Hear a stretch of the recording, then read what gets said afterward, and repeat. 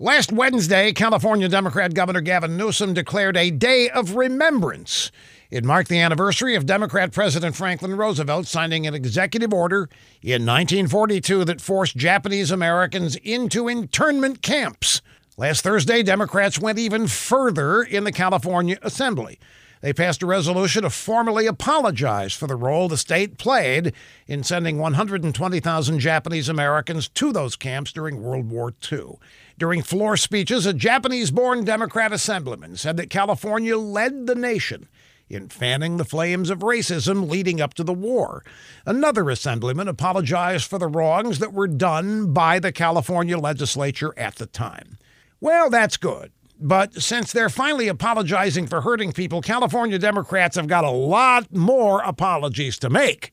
They can start by apologizing to all the families and businesses they've run out of the state with their high taxes, crushing regulations, the tolerance for crime and homelessness.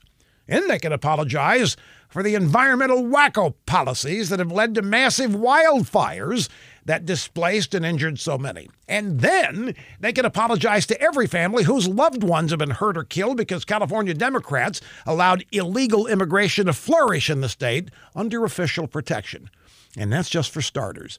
But don't hold your breath. Those apologies will never happen.